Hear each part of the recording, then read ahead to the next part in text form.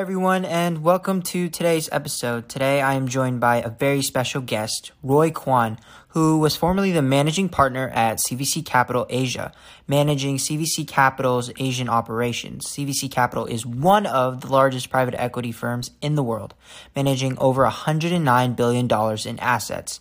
Roy recently retired in 2018 and currently manages his own private funds. Today, Roy and I will be simplifying leverage buyouts, which is a type of acquisition in business. I am pleased to have him on the show, so without further ado, welcome Roy and thank you for joining the podcast. Thank you for having me, Logan. Before we jump into today's topic, the first question I would like to ask is, I would love to hear your story on how you got into finance and how did that eventually lead you to joining the private equity industry in Asia? Sure. Well, I really did not know much about the industry prior to going to business school. I attended the Wharton School back in 94 and 95, and I just learned about the industry through the school. And in my second year, I thought this could be a really interesting job. And I liked it because I think there are aspects of it that were similar to banking and consulting and accounting, all tied up into one, as well as management and operations. So I really thought I could be pretty good at that. In my second year at Wharton, I took my advanced study project. That's a project that you work on a paper with a professor. And I decided to make my advanced studies project about private equity. And that did two things. One, it gave me a lot of insights into the industry, and I could research things on my own. But also I could use my research when I was talking to firms and interviewing them for jobs. At that time, by the way, this is back in 1994, 95. There were very few students that were interested in this type of position. Out of my class of 750 students, I think there were less than 5 people really seriously pursuing this. Everybody was going for jobs in banking and consulting because that was much more common or more prevalent, and firms were recruiting on campus. For private equity, no one recruited on campus. So I really had to stick it out and do a lot of research and a lot of planning on my own to find a job in the industry. And eventually I did. But I think, I think one lesson I learned was you don't have to do what everyone else does. But if you do that, you really have to work hard to find what you like and find the position you like. Great. Now, I did read that you attended Georgetown University for your undergraduate degree, and previously you mentioned the Wharton School of Business for your MBA in finance. Just a little curious of what were your experiences from both schools like, and how did it shape your future career path, and what did you enjoy learning at each school? Sure. At my undergraduate school, that was really more of a liberal arts education. So I majored in economics and also in English literature. So quite different things. And I really didn't have a pre-professional type of planning during my college years. I think things are a little bit different now, but back then we just went to college a little bit more just to study and learn new things. And so that was a bit about my undergraduate degree. Really my interest in business developed a bit later. So I worked for 4 years before I went to business school, and then I attended business school. I really liked it. I liked working as well. I thought I really learned a lot, and then one thing connects after another.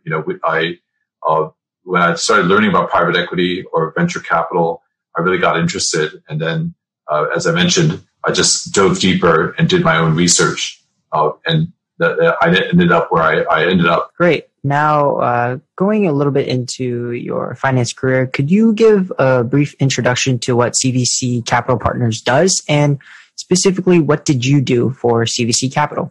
Sure. CVC is a private equity and a private credit firm.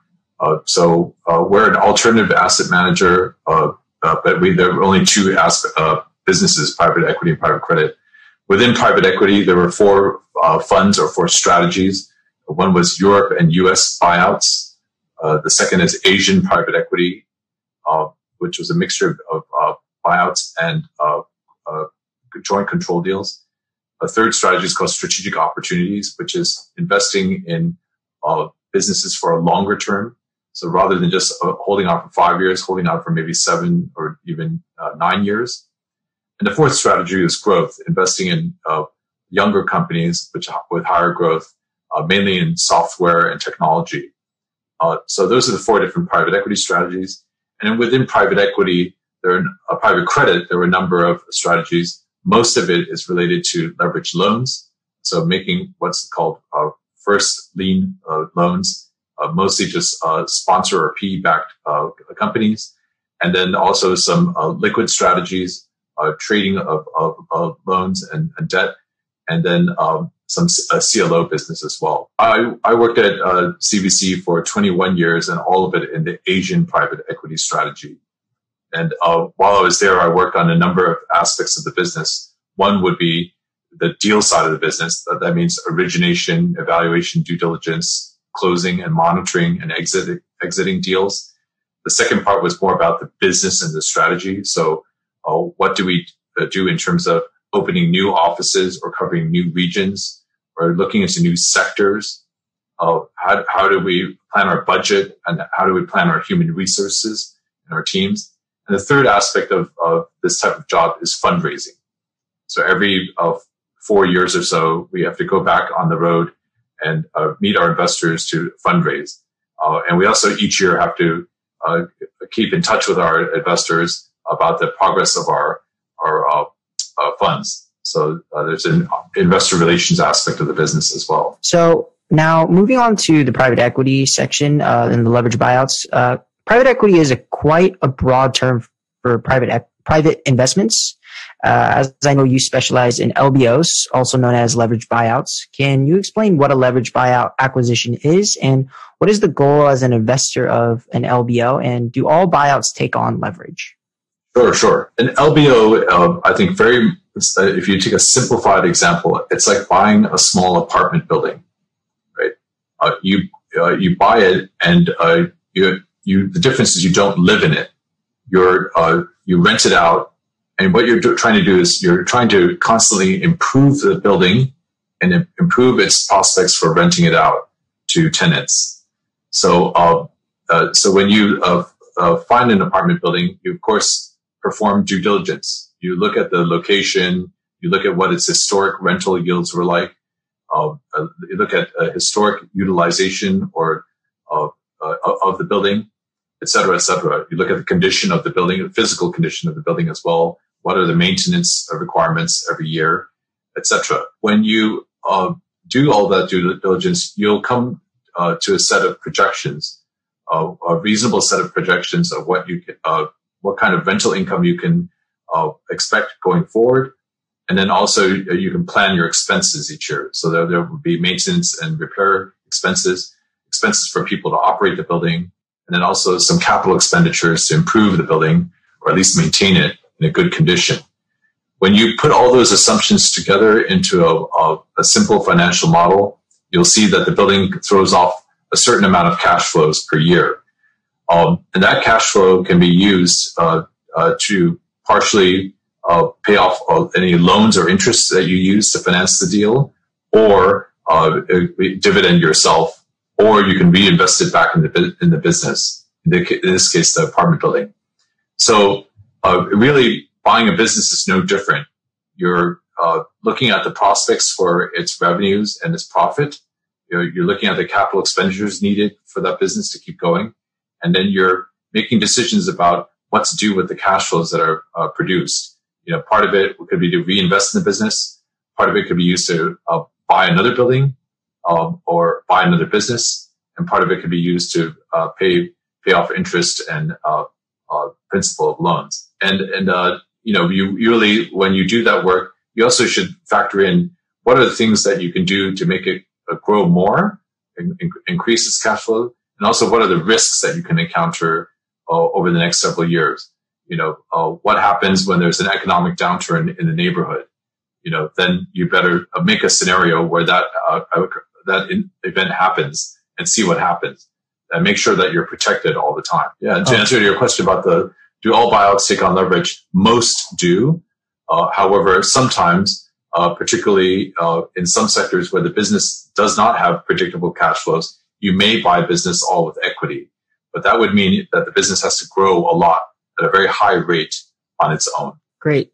So you talked about, right, leverage. So that's pretty much just taking on debt, and you would have to pay these interest, the interest payments back to the bank since you are borrowing money. So basically what you're saying is that the cash flows that the company is already doing based on their operations, right? Would take those cash flows and they would hopefully or consistently pay off the interest payments every year using their cash flows. And eventually when they do sell it, they can use the current value or what the company is worth now to eventually sell it and then pay off the loan that you issued to the bank. That's correct. Yeah. So from what I have read, there are really two main ways to determine whether a company is a good investment, which is through qualitative analysis, the company's management and expertise in a market, and financial analysis, which is basically the overall financial health of the company. Now, I was wondering what characteristics do you find important in evaluating a company you want to buy or take private, such as cash flow, net income, valuation, and management team? And what do they tell you about a company? Sure.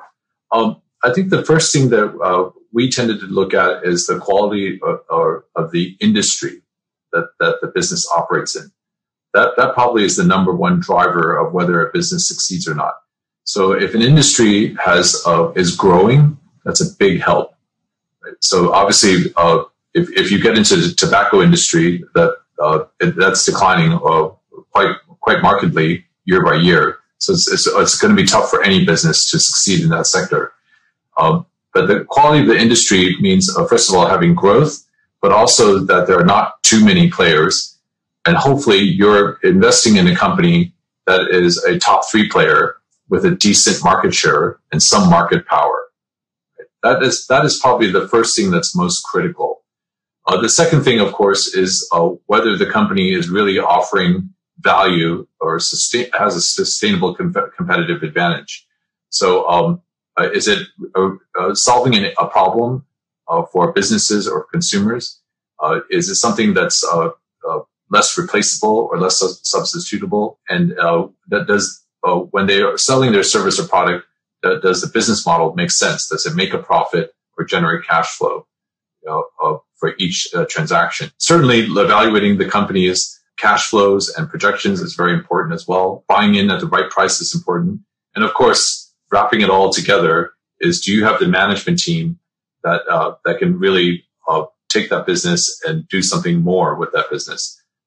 Is that a management team have all the functions and skills required to operate that business and take it forward? So really, when you evaluate a company and a deal, you have to take all of these things into account. So I just came up with this in my mind, this hypothetical situation. I was just curious of your opinion. So let's say hypothetically, there is a company you really like. You meet the management team. They seem like a great team. You could work with them. That's the qualitative side, positive. But when you do a financial analysis of the company, their balance sheet says they have negative cash flow, and you could identify they have an inconsistent net income. So my question then becomes, do you need a balance between the two before you buy the company, or do you prioritize one over the other? Because after all, you are trying to improve the company as a whole. Correct.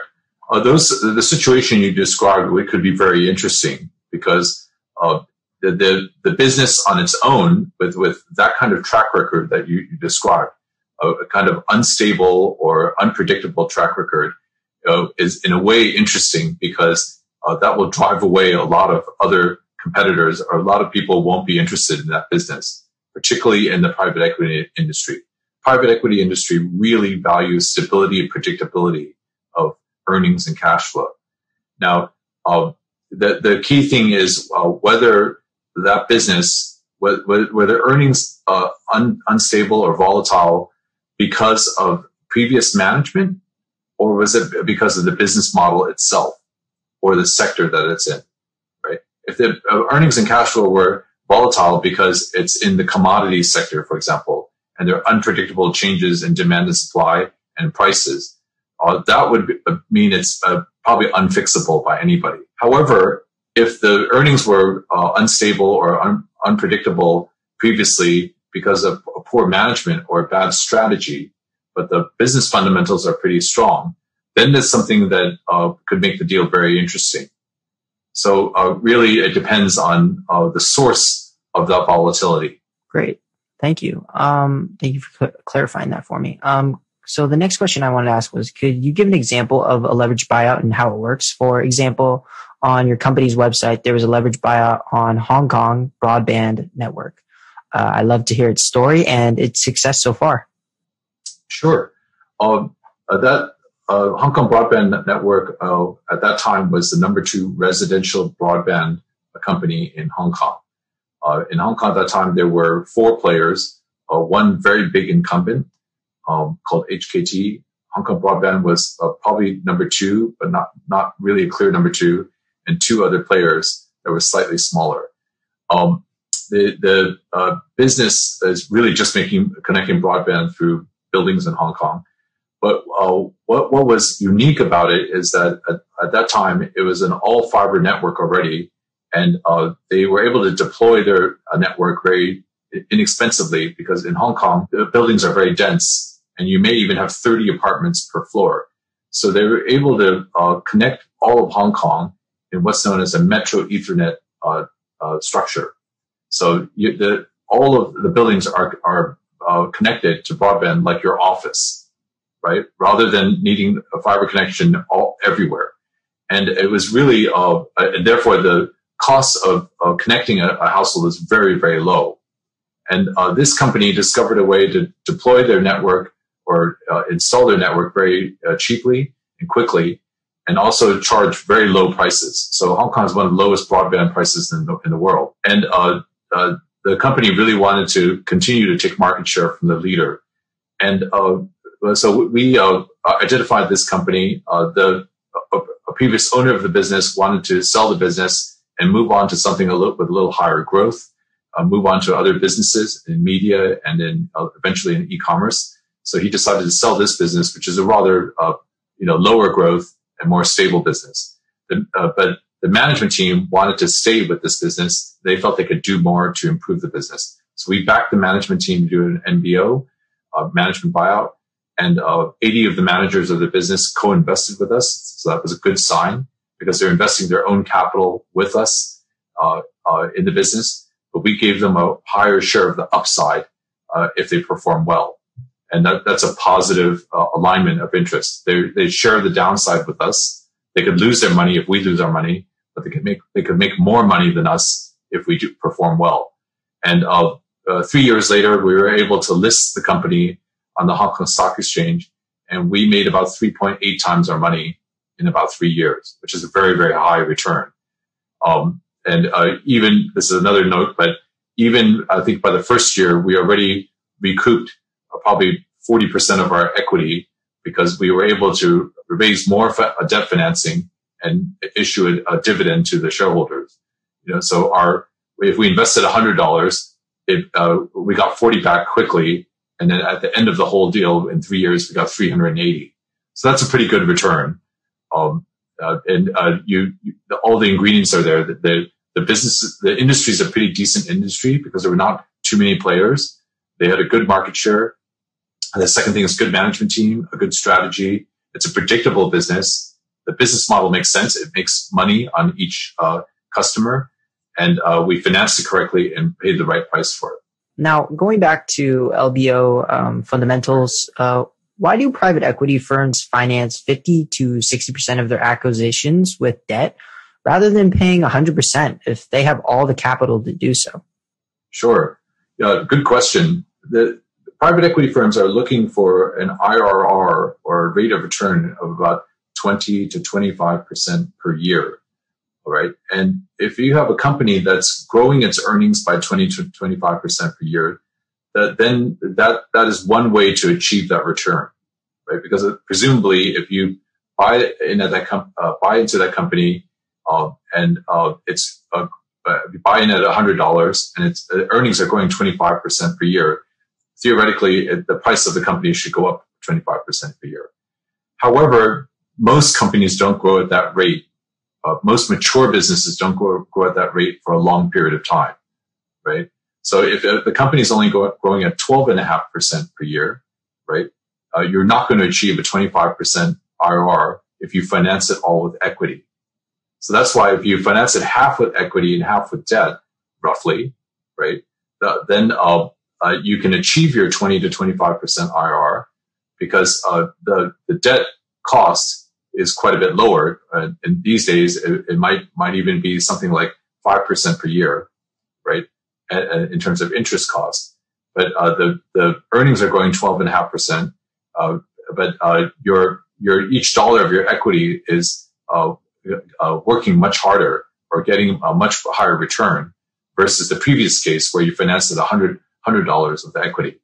So that's the main reason why private equity firms use leverage.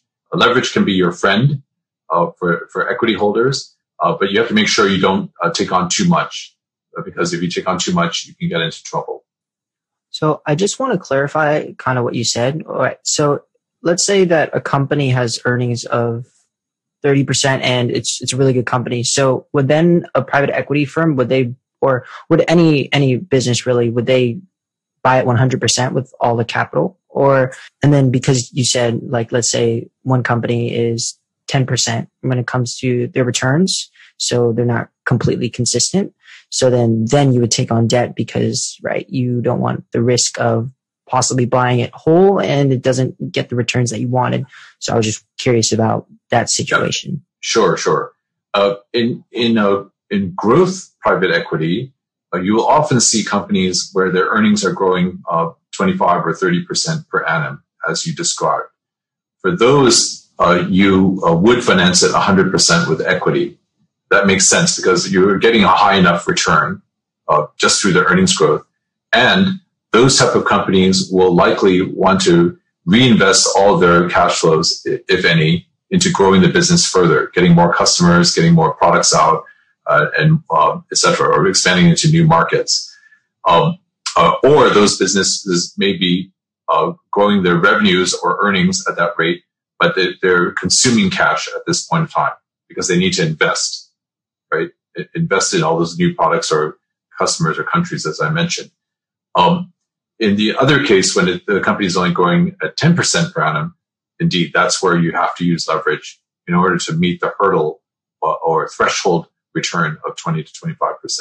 Great. Thank you for clarifying that. And moving on to our next question is, what are the risks of a leverage buyout? Can an LBO fail? If so, how? And how do you prevent your investment companies from failing? Yes. LBOs can fail. And there were quite a few failures, to be honest, after the 2008 financial crisis. So in that period, there were a couple of factors that drove the LBOs to fail. The first one is firms paying too much or too high of a price for a business.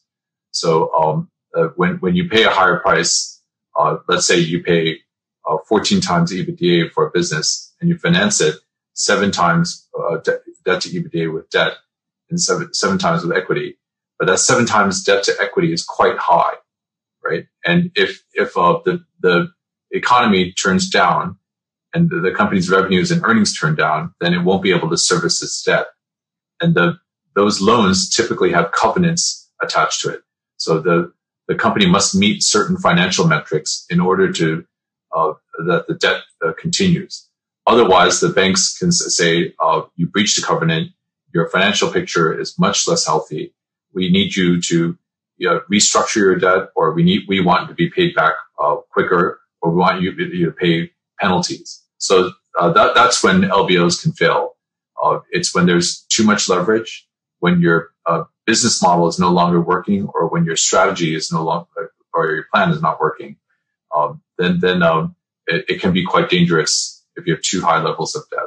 Great. Now, so if you don't pay back your loan and you default on your loan, what happens to the company that you are in possession of? Does that go to the bank, or what happens to the company? Good question. A couple things can happen.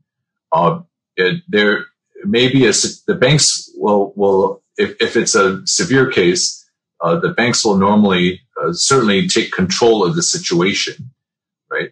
And they will decide what to do, what is in their best interest. They could either sell the business to someone else, right, and then use those sale proceeds to repay themselves first. And if the sale price is a little bit higher than the overall amount of debt, they may be able to pay some residual value to the equity holders. There may be a more severe case where the business really is worth less than the debt. And in that case, the banks may want to take a haircut. In other words, they sell the business and the value is lower than the debt amount, and they have to take a haircut. And they repay themselves, for example, 60% of their value or their loan outstanding. So there are a number of scenarios that can come out of this type of situation. But normally, when it's in the beginning stages, the banks will try to work with the equity sponsor or the private equity firm to work something out. The private equity firm could be asked to put up more equity to fund the business and help it recover. That would probably be the first thing that the banks ask for. The second situation is when the banks start to take control and either try to sell the business and recover their loan value. Great. Thank you for clarifying that. And my next question then becomes, as an investor, how do you decide when to sell the company you bought or continue investing in it, especially if it's struggling? Yeah. Well, there are two scenarios, or probably three.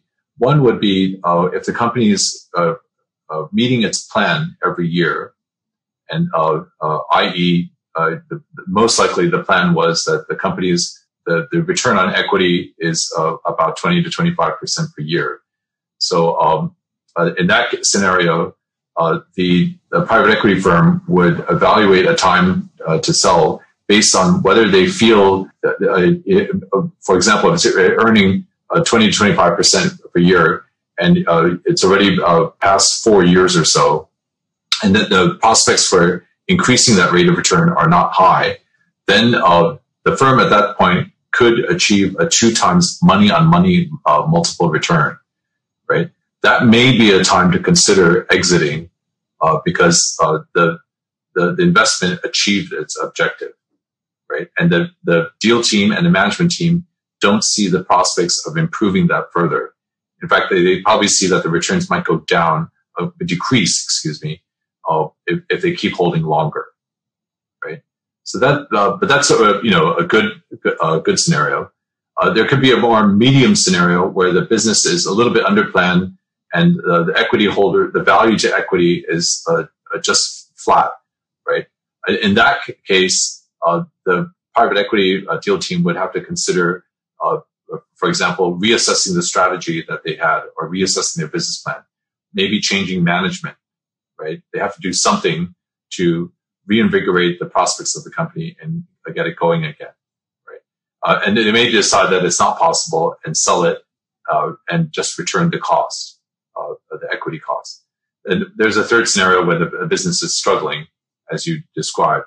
And in that case, the private equity firm could decide to either put in more equity to help the company turn around.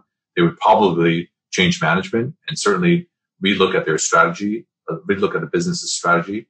Or if it got into a really severe case, as I mentioned, it may be out of the private equity firm's control at that point, and the banks take over and try to restructure the business and may try to sell it to repay themselves.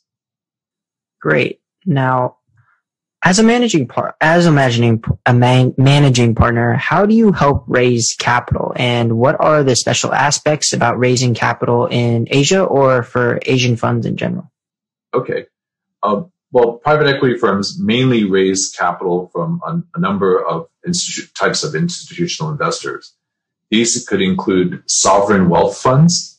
So these are wealth funds created by governments to grow national savings, and they need to invest it into different asset classes and grow that pool of funds.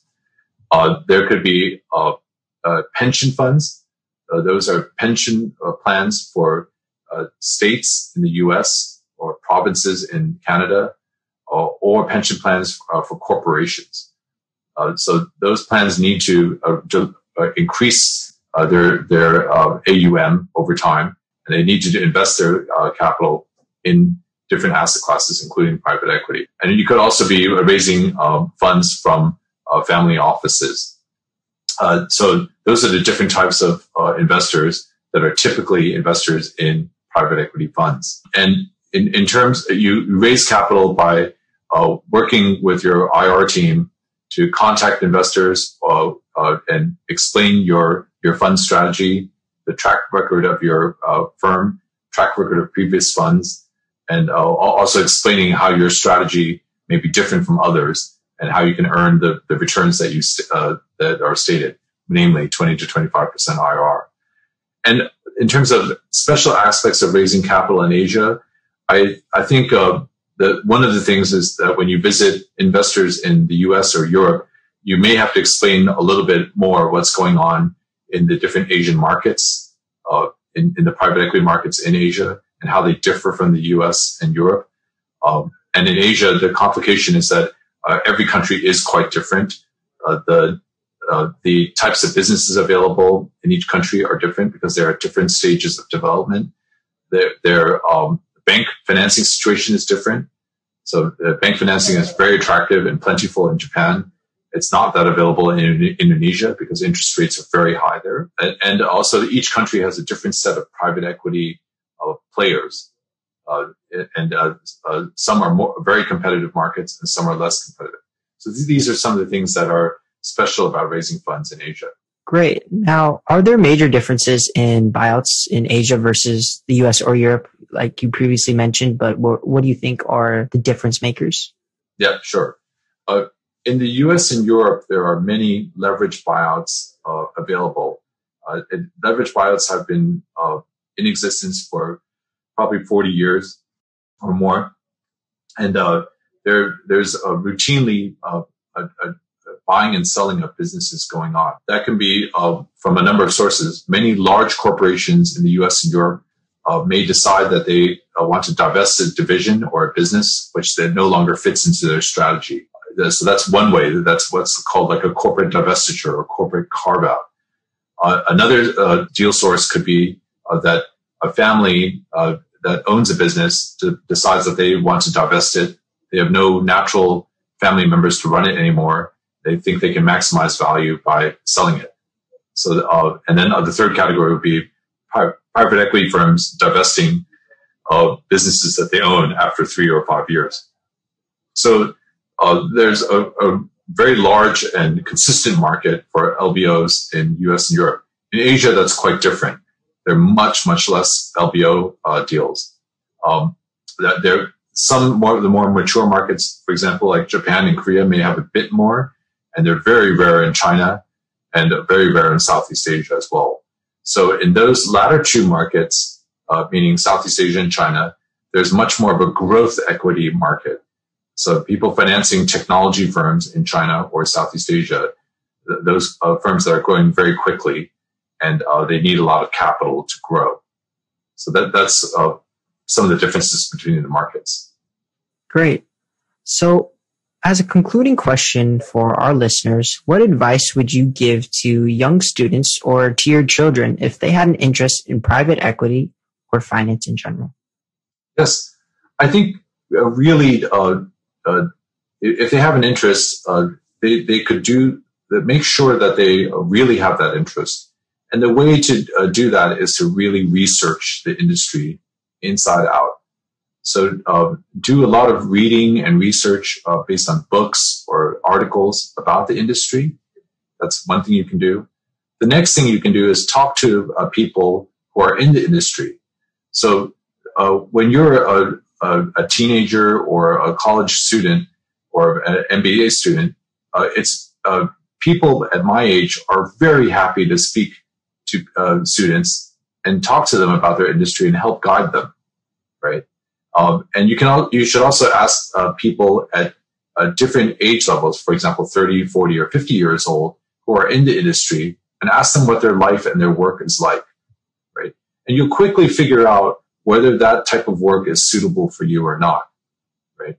Because when you talk to different people, of course, some people will find that the private equity or finance is very interesting and very suitable. And at different times, age ranges, they made a change and it may not be suitable anymore, right? And they'll figure out already that their personality type or their skills were not suited or well suited for the industry.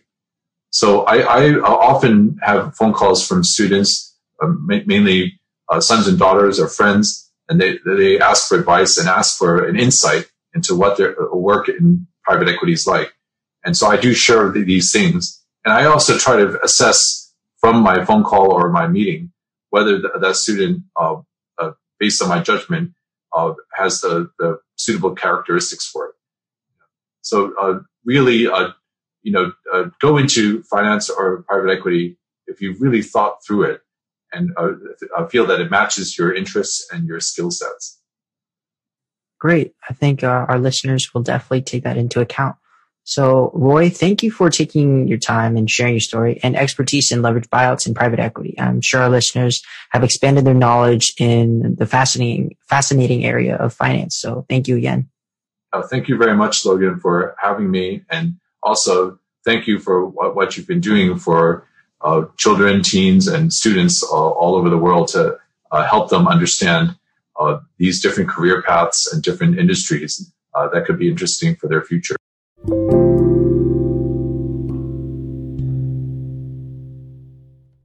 Before we end today's episode, here are some of the key takeaways from today's conversation. A leveraged buyout is similar in the way you're buying a house. Let's say a house is worth $1 million, but the seller wants all the money in cash. You, the buyer, only have $500,000 in cash, so you have to go to a bank and get a loan of $500,000. The bank says, okay, we will give you $500,000, but you have to pay an interest rate of 10%, meaning every year you have to pay $50,000. Now you use your own income from your daily job to pay off the interest payments every year. When the house does appreciate in value over 10 years to $2 million, you eventually sell it. So you now have $2 million in cash. You give $500,000 back to the bank to pay off the loan, and because you paid $500,000 on the down payment, you subtract $2 million from $1 million, and you just made a profit of $1 million. When it comes to LBOs, the income of a person's job would be the company's cash flows from operations, and the house would be the company. Now, moving on to why companies fail when using leverage. Leverage buyouts fail usually because companies who acquire the smaller company tend to take on too much leverage, meaning too much debt, and they are not able to pay off their loan to the bank, which leads to a default. As a result, you lose the company to the bank. This was evident in the 2008 financial crisis. Thirdly noted, a lot of people wonder why companies take on leverage when acquiring a smaller company. Well, private equity firms take on leverage when acquiring another company because they look for a rate of return on their investment to be 25 to 30%. And using quantitative analysis of the company, most companies are not able to guarantee that, so they use leverage. If a company was able to have consistent yearly returns of 30%, private equity firms would be more willing to not take on leverage. And lastly, private equity firms look for both a balance between positive qualitative and quantitative characteristics before acquiring a company, as they are trying to find the flaws in the company and improve them. Thank you for tuning in. Have a great day and stay safe.